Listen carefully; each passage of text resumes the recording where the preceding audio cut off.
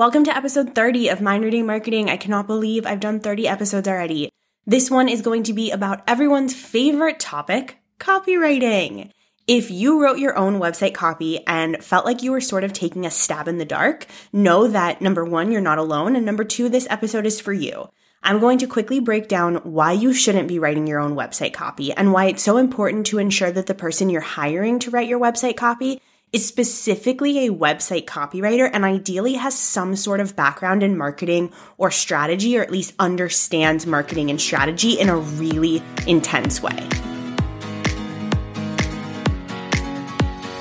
Hi, I'm Isabel Cateman, and I own Stripe Dog Creative. We build beautiful brands and highly strategic websites for six-figure online service providers and course creators looking to reach seven figures and beyond.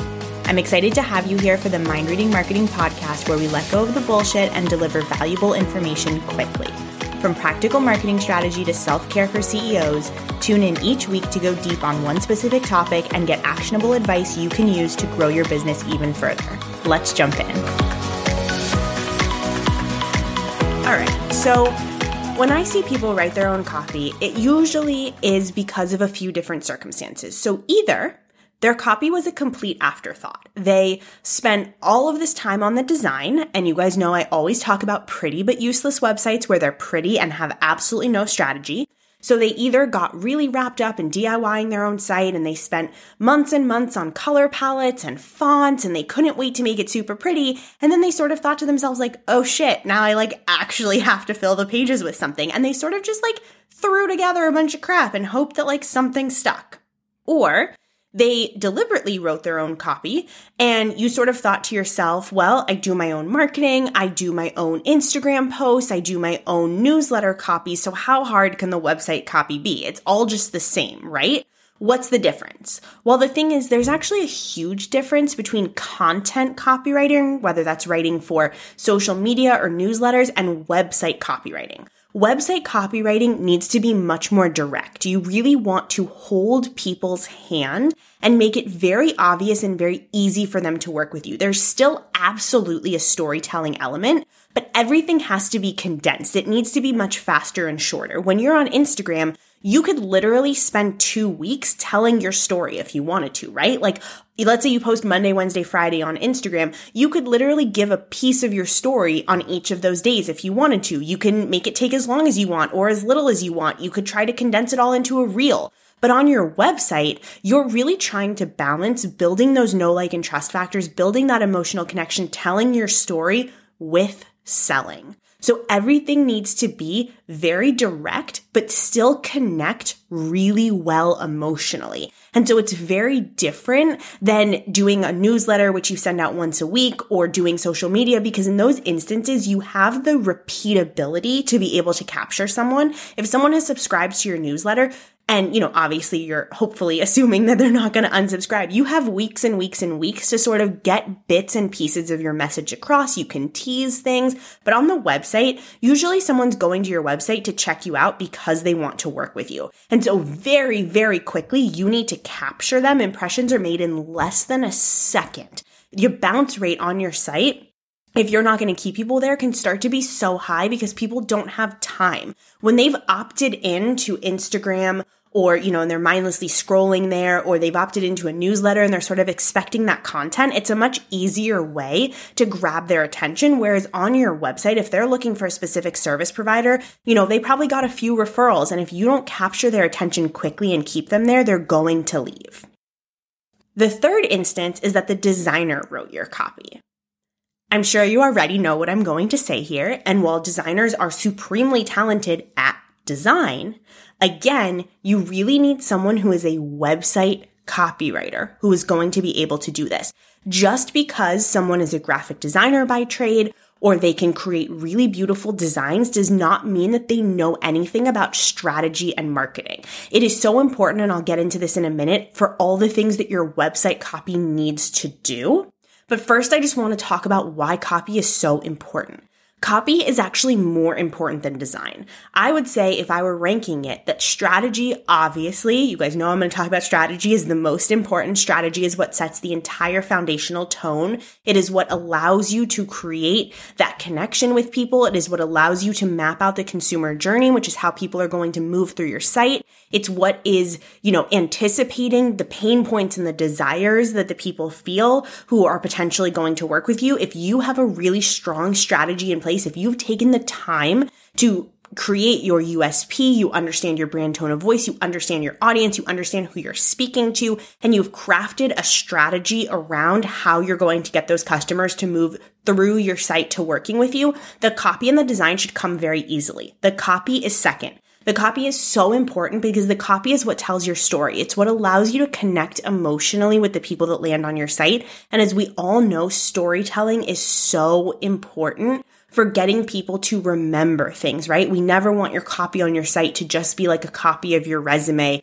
or to just throw out a bunch of random facts. When you remember things in life, when you remember people telling you something, it's usually because it was wrapped up in some sort of emotional story. It made you angry, or it was hysterical, or you remembered something, you felt something. It is all about feeling something.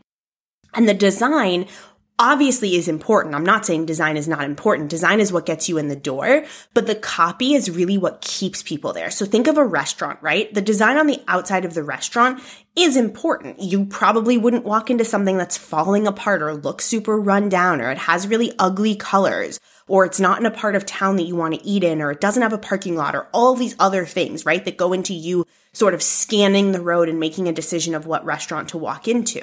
But the copy for your website is like the menu. Even if the place looks amazing on the outside, if you were in the mood for Chinese food, let's say, and you walk in and you realize, oh, this is a Thai restaurant, you're not going to want to eat there because you were in the mood for something else. You were looking for something else. And so if nothing on the menu sounds appealing to you, just because the beautiful design or the beautiful, colors or fonts or whatever got you in the door, if that menu isn't something that you're interested in partaking in, you're going to leave. And that is like the design and the copy. They're both important, but the copy is really what keeps your audience engaged. It's what keeps people on your site and moving through your site to the one goal, which should hopefully be to work with you if you are a service provider. And copy is really what's going to connect with your audience. And I have a specific podcast episode that breaks down exactly what you need on your homepage. I also have an about page guide that really walks you through the secrets to a high converting about page. So I have a few of these things. If after this episode, you're like, okay, this was like, I get that copy's important, Isabel, but like, what am I supposed to do from here? I have a few different things that we'll link to in the show notes that can really help you depending on the specific page that you're trying to do. But writing for websites is very specific. And that's really why I wanted to do this episode, because I think it's so important for people to understand that just because you do your own marketing, which that's a whole other episode of whether you should really be doing that or not once you get to a point where you're starting to scale, but I'll save that for another day.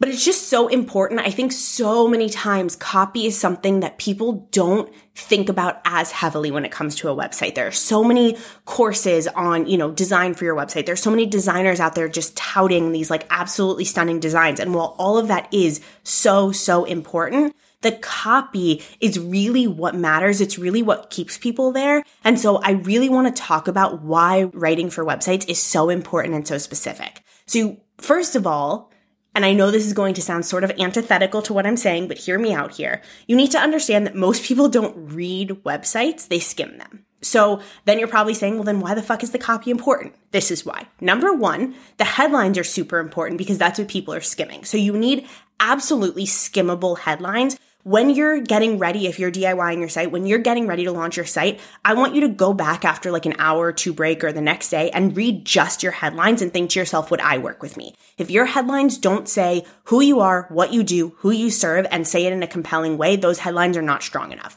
But if somebody wants to work with you, right? If they skim through your site and the design pulls them in and then the copy in your headlines connects emotionally, then they will read. Think about the people that you hire. Maybe you got 3 different recommendations. Maybe you go to one site, right? And like the aesthetic isn't really feeling right to you. You're sort of like, nah, I'm not jiving with this. Okay, great. Then you go to the second site. And then you skim through it and you're like, okay, this like looks pretty good, right? They got you in the door and you're like, okay, let me read a few headlines. And then the headlines aren't telling you anything. The headlines feel like they're speaking to everyone. They're not being specific. You're going to leave. But let's say you get to that third site and you're like, ooh, I love these colors. I love these fonts. I cannot wait to continue on through this site. This is totally speaking to me. This is totally my vibe. And then you start reading the headlines and you're like, okay, I like what this person's saying. Like, that is a pain point that I'm having right now, or that is an outcome and a goal that I really want right now.